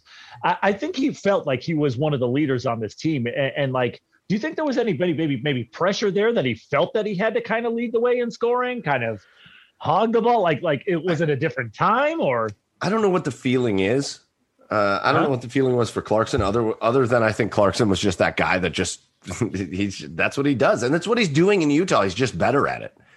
Right. And the system when he was at the Cavs too, there was potential that he could have been more than just coming off the bench because there wasn't much in front of him. Right. Utah, he's a bench player. Like different, it's the same role, but it's kind of different circumstances. But in fairness to him, the coaches coach for him. Yeah. I don't know that they were doing that with the Cavs. I don't know that they were really coaching for him. Nothing was good. Well, because if you remember though, like the year LeBron left, that team was still considered to be like, hey, maybe this team could compete for a 6, 7, 8 seed. But then J.R. Smith took his ball and went home. Kevin Love was injured like he always is. And then, Jordan Clarkson, I don't know, maybe he felt like he had to take like a leadership role on this team. No? Well, yeah. And again, I didn't mean to make this a 20-minute conversation on Jordan Clarkson because he's not here anymore. It's about Colin Sexton, and it's about, I said this to you before the show, Chad. I have said it a million times. If I'm out there to win championships and you give me the list of players in the NBA to build my teams around, and maybe this is one of them. Maybe this is the year that I'm proven wrong. But like, even a guy like Giannis in Milwaukee, I'm not picking him. Because while he's a freakish athlete and he does so many crazy things, I'm not sure that's a guy that has the skill set to carry my team to a championship. He's got the physicality. I don't know if he's got the skill set. It just is what it is. Yeah. Colin Sexton. So if Giannis isn't a guy that I necessarily am like, I don't know, I really want to build my team around this guy. Is Colin Sexton? I know they're two different types of players, but man, it just seems like every year we get the same shit. Every year it's a report out of the Cavs locker room that players are frustrated with Colin Sexton hogging the ball because he does. And I don't want to. Yeah. Again, he's been so much fun to watch it so many times, right? He literally is a top level scorer in the NBA. Yeah. But rumors are out there now that his name could be up there on the trading block. I don't disagree with it. I don't disagree. If it is, okay. Yeah, I mean, but is it a guy that you think like? Why, like, okay, like, why don't you disagree with it? What would you expect in return for Colin Sexton to be able to improve this team enough to where you can get more wins? Do you see what I'm trying to say? I don't know. That's an interesting question because I don't know what the market would be for a Colin Sexton, an undersized 2 guard. He's certainly not a point guard. A team isn't going to bring him in to be a point guard. He just doesn't pass the ball. I know he averaged 4 assists a game this year or something, and everybody was celebrating that like it was some huge accomplishment. Okay, when the ball is in your hands as much as it is and you average 4 assists a game, I don't know that that's a huge accomplishment. But because it was more than he had done in the past, everybody's like, see, he averaged 4.7 assists per game. He manhandles the ball. He better have some assists. Right. I don't know what the market's going to be for an undersized shooting guard that has a reputation of A, not winning, and B, controlling the ball more than anybody else. With that being said, do I like the core of Darius Garland and Isaac Okoro? I'll throw him in at the small forward, and Jared Allen. Those 3 guys. Do I think that's a more coachable situation for success? Yeah. Sure. Like look at the times Jared Allen just got lost out on the court this year. Mm-hmm. Because the ball's being dominated from so many other places. This guy is going to be like one of your cornerstone pieces, and he's just getting lost out there. Right. Again, right. It's a fine line for me to walk because I don't want to just be like Colin Sexton could never be good, but man, I think he's got a lot of ways to change his game for him to be an actual franchise player. So when people say that he's on the trading block, I can't sit here and get mad about it. No, I don't think so. I mean, because when you do have a guy like that, and I mean, unless a guy like that dominating the ball is an all-out superstar, which Colin isn't yet, the way you have to win in the NBA is basically how the Cavs were playing at the beginning of the season, is sharing the ball movement, getting scoring from all different areas. And they just kind of got away from that. And that's exactly why, well, not the only reason, but that's one of the reasons why, they faltered as the season went on. Well, it'll be interesting to see. JB Bickerstaff, again, I think he's going to be on thin ice. I think Kobe Altman's going to be on thin ice. Dan Gilbert has a lot of flaws as an owner, but one of his things is he does not like to lose. And it's been a lot of years of ever since LeBron left. It's just been years of losing. They got to get it figured out. So Cavaliers this offseason, circle the calendar, June 22nd. That is when we will find out where the Cavaliers are drafting. Right now, they have the 5th best odds at the number 1 overall pick. So we'll see what happens there. And then the draft will happen about a month later. But it's a big offseason for the Cavaliers. They need to decide. I think ultimately, Chad, it's time to make a decision on the direction of the franchise. Sure. Yeah. Can Darius Garland and Colin Sexton coexist in the backcourt? Because they haven't so far. Not for a stretch of time. They have at times, but not for long enough. What else are you going to do to improve this team? So we'll see from there. The playoffs are still going on. There's shooting. Yes. Shooting. A lot. Well, look, you've had like 4 years of rebuild now? Is that 4 years? No. 2017 is when Braun left, right? 2017? Oh, more than that. No, 18 he left. 18 he left. 3 years. Okay. Let's call it 3 years, right? Mm-hmm. You've had 3 years of rebuild. Like, you've had enough time to feel out the market for what you want to build around. Like, I agree. You can't. Next year's like clearly a rebuild year again. Like, we're not going to come out, storming the league, but you got to kind of make a decision on some of these guys that you've been trying to develop for the past couple of years. And, 3 years is a long time in any league. Yeah. That's a long time. Yeah, it is. And Kobe Altman came in as one of the big young gun GMs, and I hope he still is, because has he been an expert drafter? Maybe. He's won a couple of trades for sure. He's won a couple of trades. The Jared Allen, Taurean Prince trade is an extreme win. But has he put the pieces around to make a winning team? Not yet. And frankly, here's the thing. This season, there was that level of improvement. They didn't improve this year. After a shortened season last year where they won 19 games, they won 22 games this year in a longer season. That's not an improvement. You did not improve this year. That's a problem. So we'll see what happens with the Cavaliers. We'll get off that. We'll get off. The NBA playoffs are going on right now. Still some great things going on in the NBA playoffs. That Lakers-Suns series is really fun. The Nets just destroyed the Celtics, so the Nets moved on to the second round. We didn't see that coming. There have been some very fun series, Dallas and the Clippers. So keep an eye on the NBA playoffs. Here's the other thing. And before we get off the NBA, in my barber shop, I love my barber over in Rocky River. There was a guy in there. Why is it? And Chad, you're a little bit like this, but you don't brag about it per se. And frankly, you'll talk about it when we talk about it because you do pay attention to it. Mm-hmm. Why is it so popular with so many people to brag about not watching the NBA? Like, I don't get it. I don't get why it's a popular thing to like brag about it. People, I haven't watched basketball in 3 years. Okay, you weirdo. Like, why? Like, it's okay if you're not a huge basketball fan. Like, maybe you've never been a big basketball fan. There's a lot of people. We talk a ton of hockey on this podcast. There's a lot of people out there that aren't huge hockey fans. That's fine. Right. I'm not talking to the people that aren't just like aren't big basketball fans. I'm talking to the people that are like, I watched basketball in 2016, but I haven't watched a minute since 2019. Okay, idiot. Why? What? Why are you bragging about? Why is that a thing? Why do people do that? I don't know. I think it's a multitude of reasons. Like, first, I think it's your age. I think the older people, the older generation of like people who don't like to watch the NBA are stuck in those ways and won't adapt to the way the NBA is now. I think they miss the physicality of the NBA. I think they miss more of a move the ball team type sport, which was the way the NBA was. And not that there's anything wrong with that now, but the NBA is more of a star driven kind of show off type of league where the stars are going to dominate the ball and they're going to shoot. It's centric around them.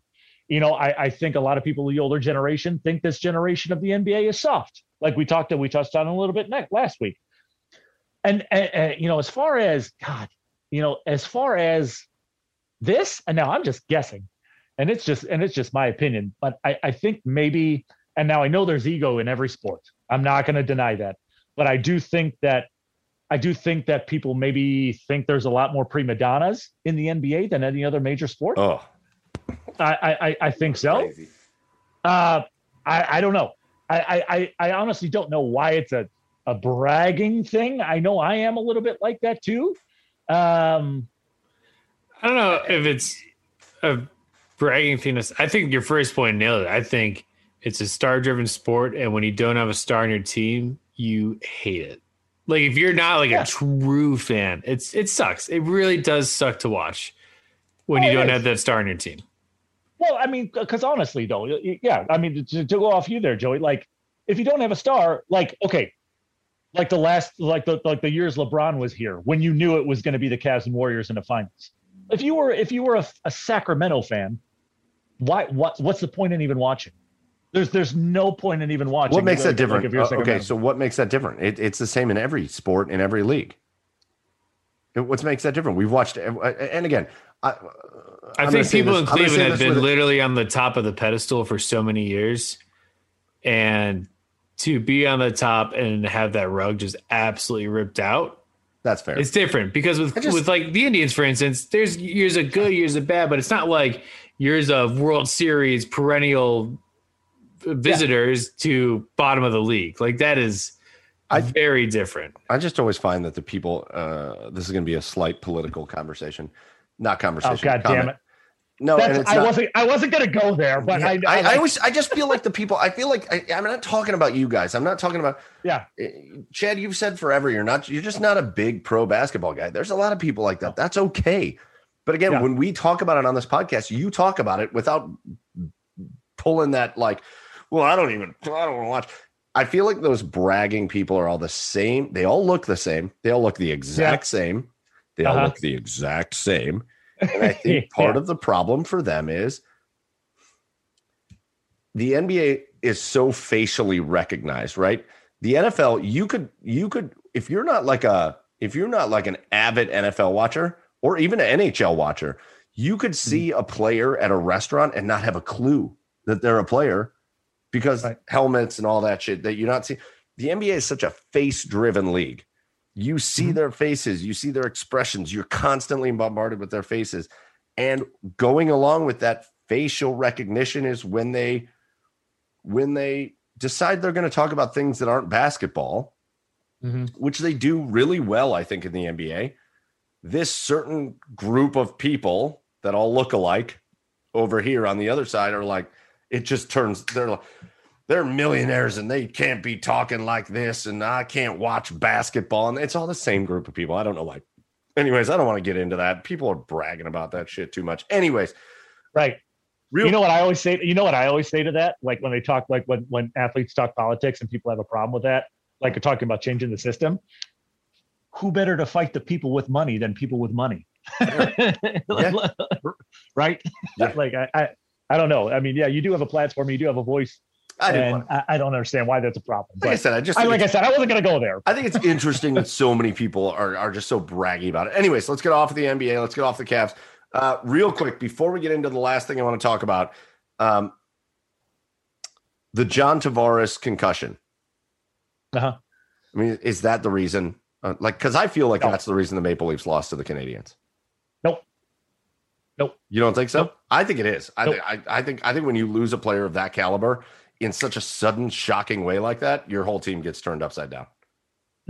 I mean, it played a part, but it's definitely not the sole reason. The Maple Leafs still had plenty of firepower on that offense without Tavares on there. I mean, Austin Matthews didn't show up. Mitch Marner didn't show up. Hyman, Nylander showed up just a little bit, but that offense still had plenty of firepower on it to be able to beat the Montreal freaking Canadiens.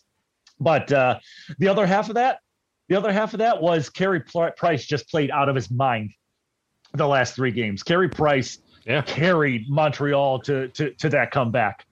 And you know what's funny is there's 14 of the 15. I mean, not that the money makes a difference, but 14 of the 15 top paid players in the NHL are all out of the playoffs, and Carey Price is the only one left in it. And he was the one. He was one of the guys that's most doubted. Like Montreal fans, like 3 weeks ago, were like, "Let's trade Price. He's the worst goalie in the world." But now that they got him through to the second round, this comeback, they're like, "Oh my God, Carey Price. Let's keep him forever." But yeah, that's. It played a part. To your point, Mike, Tavares played a part. Tavares injury played a part, but that's not the whole reason they lost. Yeah, Carey Price got them so in that series and came up clutch when they needed to. He gave up goals, whatever. But Montreal just played such a physical game and got so in the heads of the Maple Leafs. It's just they were just pests the entire series, and like you just couldn't like shake them off. You couldn't swat the fly. It was just they were always around buzzing, and it was also what was it? Game 5 was Game 5 where they were Toronto was a minute away from winning the series. Yeah, and Montreal ties it and at wins the end of the in quarter. overtime. Yeah, we watched and then that they win game. in overtime the next game, and then they win in overtime again. Like they didn't win in overtime the last That's game. defeat. Also, the Maple Leafs, what's the statistic that they hadn't won?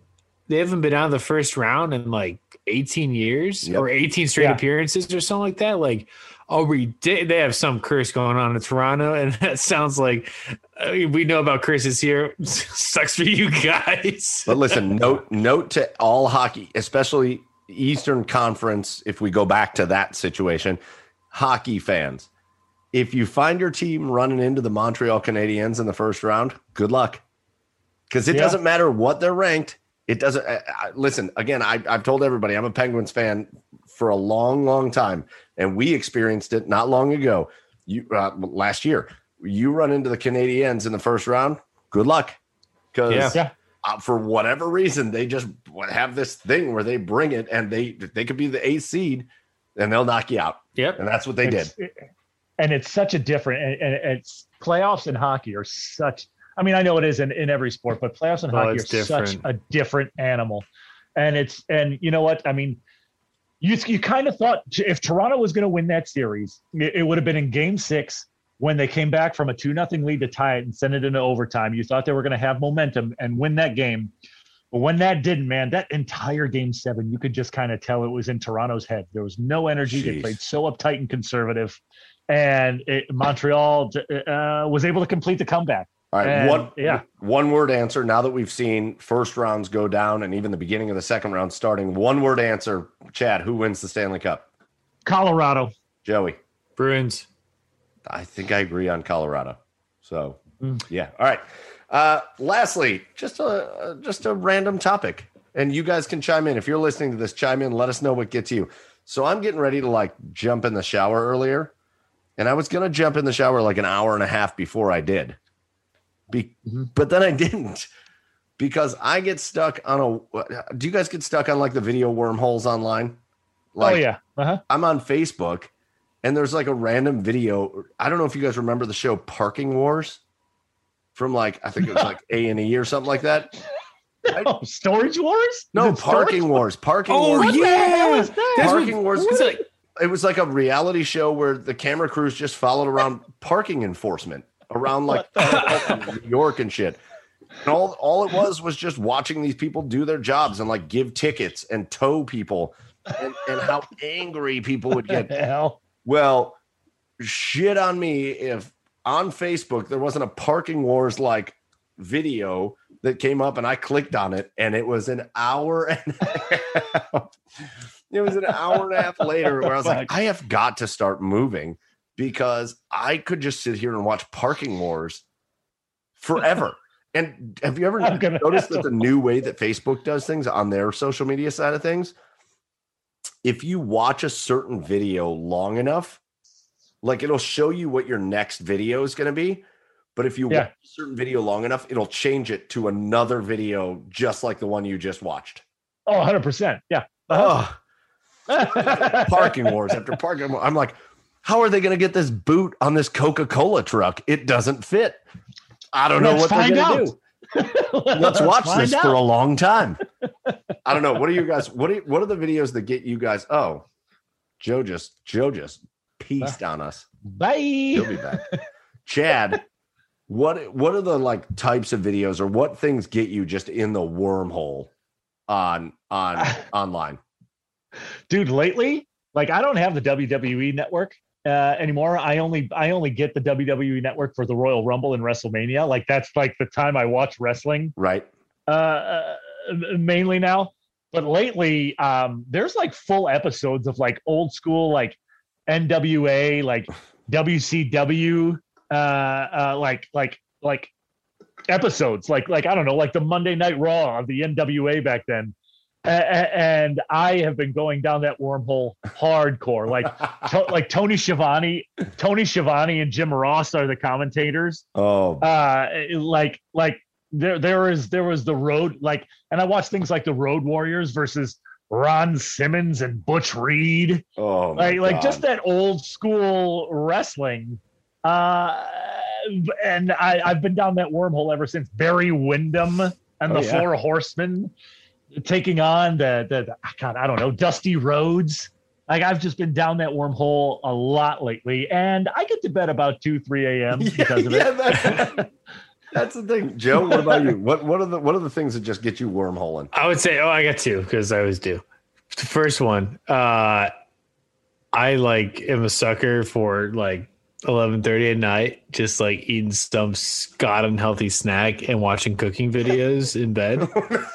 Watching what other way you're gonna make a fucking potato. Show it to me because I want to do it. And I tried. And actually, anything that's cooking, I can replicate pretty well. Anything that's baking, it's you ever seen this? There's this guy on TikTok that does this. The SpongeBob pops, they had the little gumdrop eyes and stuff. Oh yeah, Then he pulled it out of the package, and SpongeBob was super deformed. The deformed thing is what I end up baking. Anything cooking, I can kind of do. But your parking wars things reminded me. I was driving down to Nashville yesterday, and I was listening to the Joe Rogan podcast, and he had an interview on with Tom Segura, who's a comedian, and Joe was talking about his time at Fear Factor. Oh shit, we do, don't we? Al Snow talked all about Tom Segura. Yeah. That was what a weird thing. Tom seems like a nice guy, honestly. But just talking about Fear Factor and wild shows and stuff, and this probably doesn't relate to anything, but he was talking about how on set he always had weed lollipops, and he would just get blitzed before filming the show.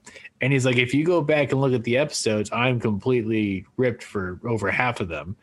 And so now, after you watching your Storage Wars, I kind of want to go back and watch some Fear Factor. He also said the entire last season there's a couple actual near-death experiences that I kind of want to go see now. So, oh god, I think my new video train might be the Fear Factor experience. You brought up TikTok though, and that is it's a black if you're hole. not on TikTok, you may not love it, and that's okay. But once you've been on it for a while and it learns you, because that's what TikTok does, it learns you. Jesus Christ. That is the biggest contributing factor to me not going to bed on time is TikTok. Because it has learned me. So it just learns Jesus Christ video. Oh no, but it's quick. Videos. It's so quick. It's quick. Everything's attention grabbing. And you're it's a 10-second video. How long is that going to take? Before you know it later.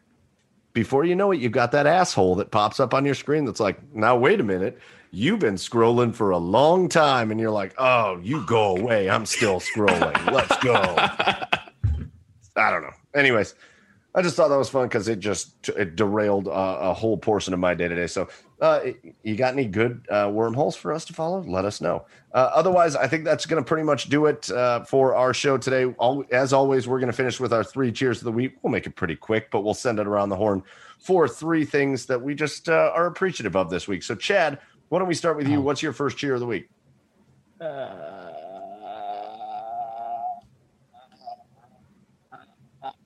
Did you pause?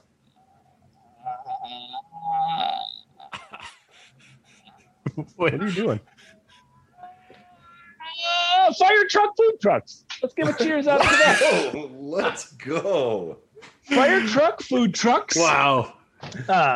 Wow. I'm gonna be a part of that. And you know what?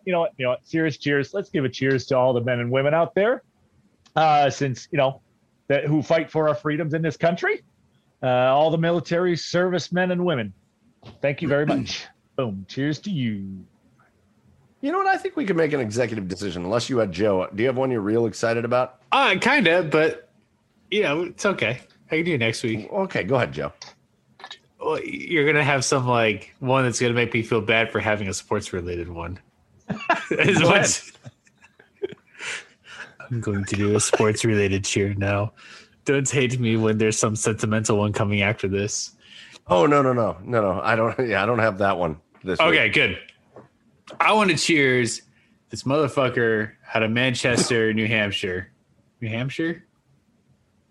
Connecticut. Motherfucker. Manchester. I don't know. I think my girlfriend's brother actually lives in the city. But the guy's name is Frank Mazzucato. He's a high schooler pitcher for the East Catholic team. Wow. The East Catholic baseballers. Frankie Mazzucato. Anyways, this guy has thrown 4. Dude, you went on mute as soon as you were about to say muted. 4 straight no. Wait, really? As soon as you're about to say 4 straight no hitters. Maybe about 4 straight no hitters. 4 straight no hitters. And he's in high school. Now, I know talent is not maybe as strong in high school as obviously the minor leagues and stuff, but like if there's ever an elite person that could potentially come out of a high school system, throwing 4 straight no hitters is absolutely insane, and I think that's pretty cool. You know what? I also think that's pretty cool. That is a good cheer of the week. I was just going to make the executive decision, but you know what? 4 straight no hitters is fine. I was going to make the executive decision. It was Memorial Day weekend, and I think all of us have men or women from our families that have served that could be memorialized on that. So. Joe, we'll put yours there. It's fine, but I'm just going to piggyback on Chad. I think it's a good week to do that, and I think our collective cheer of the week as a show should just go out to everybody that we remember on Memorial Day, including again our own family members who got memorialized yesterday or 2 days ago or whatever it is. But last weekend on Memorial Day, it was. It's always good to look back. It's always good to give thanks for that. And I think that's going to be my cheer of the week. So I know Joe's not happy with me right now, but it's okay. So that's going to do it for us. We're going to wrap it up. Again, a couple thank yous to send out. First of all, our thank you goes out to the Belly Up Sports Podcast Network. We love being a part of Belly Up Sports. So thanks to them for having us on the network. Our thank you goes out to our special guest tonight, Olympic great, Olympic Hall of Famer. It just has a slew of medals just hanging around his house. One of the all-time greatest male swimmers ever, and now he's trying to do really good things for the sport of swimming. Matt Biondi, so good to have him on as well. And lastly, as always, our biggest special thanks goes out to you, the listener, the watcher, all that stuff. If you love us, which we hope you do 2 favors for us. First of all, make sure you're subscribed. Make sure you rate the podcast and tell your friends about it. Tell them they should be listening as well. And 2, get over to garagebeershop.com. Garagebeershop.com. We've got hats and T-shirts that are ready for you. We got orders in while we were doing the show tonight, so we're going to be shipping stuff off tomorrow. But garagebeershop.com. Get over there. Get your orders in. The merchandise is awesome. The logo looks great. Everything looks great. Thank you to 614 Hockey for helping us put that together. So that's going to do it for Joey down there in Nashville, Tennessee. Go find him at Garage Beers. Joe, for Chad over on the east side of Cleveland, go find him at Garage Beers. Chad, I am Michael Keefe. Find me at Garage Beers. Mike, find the show at The Garage Beers on all social medias. That's going to do it. Episode 67. To everybody out there, thanks for listening, and cheers, everybody.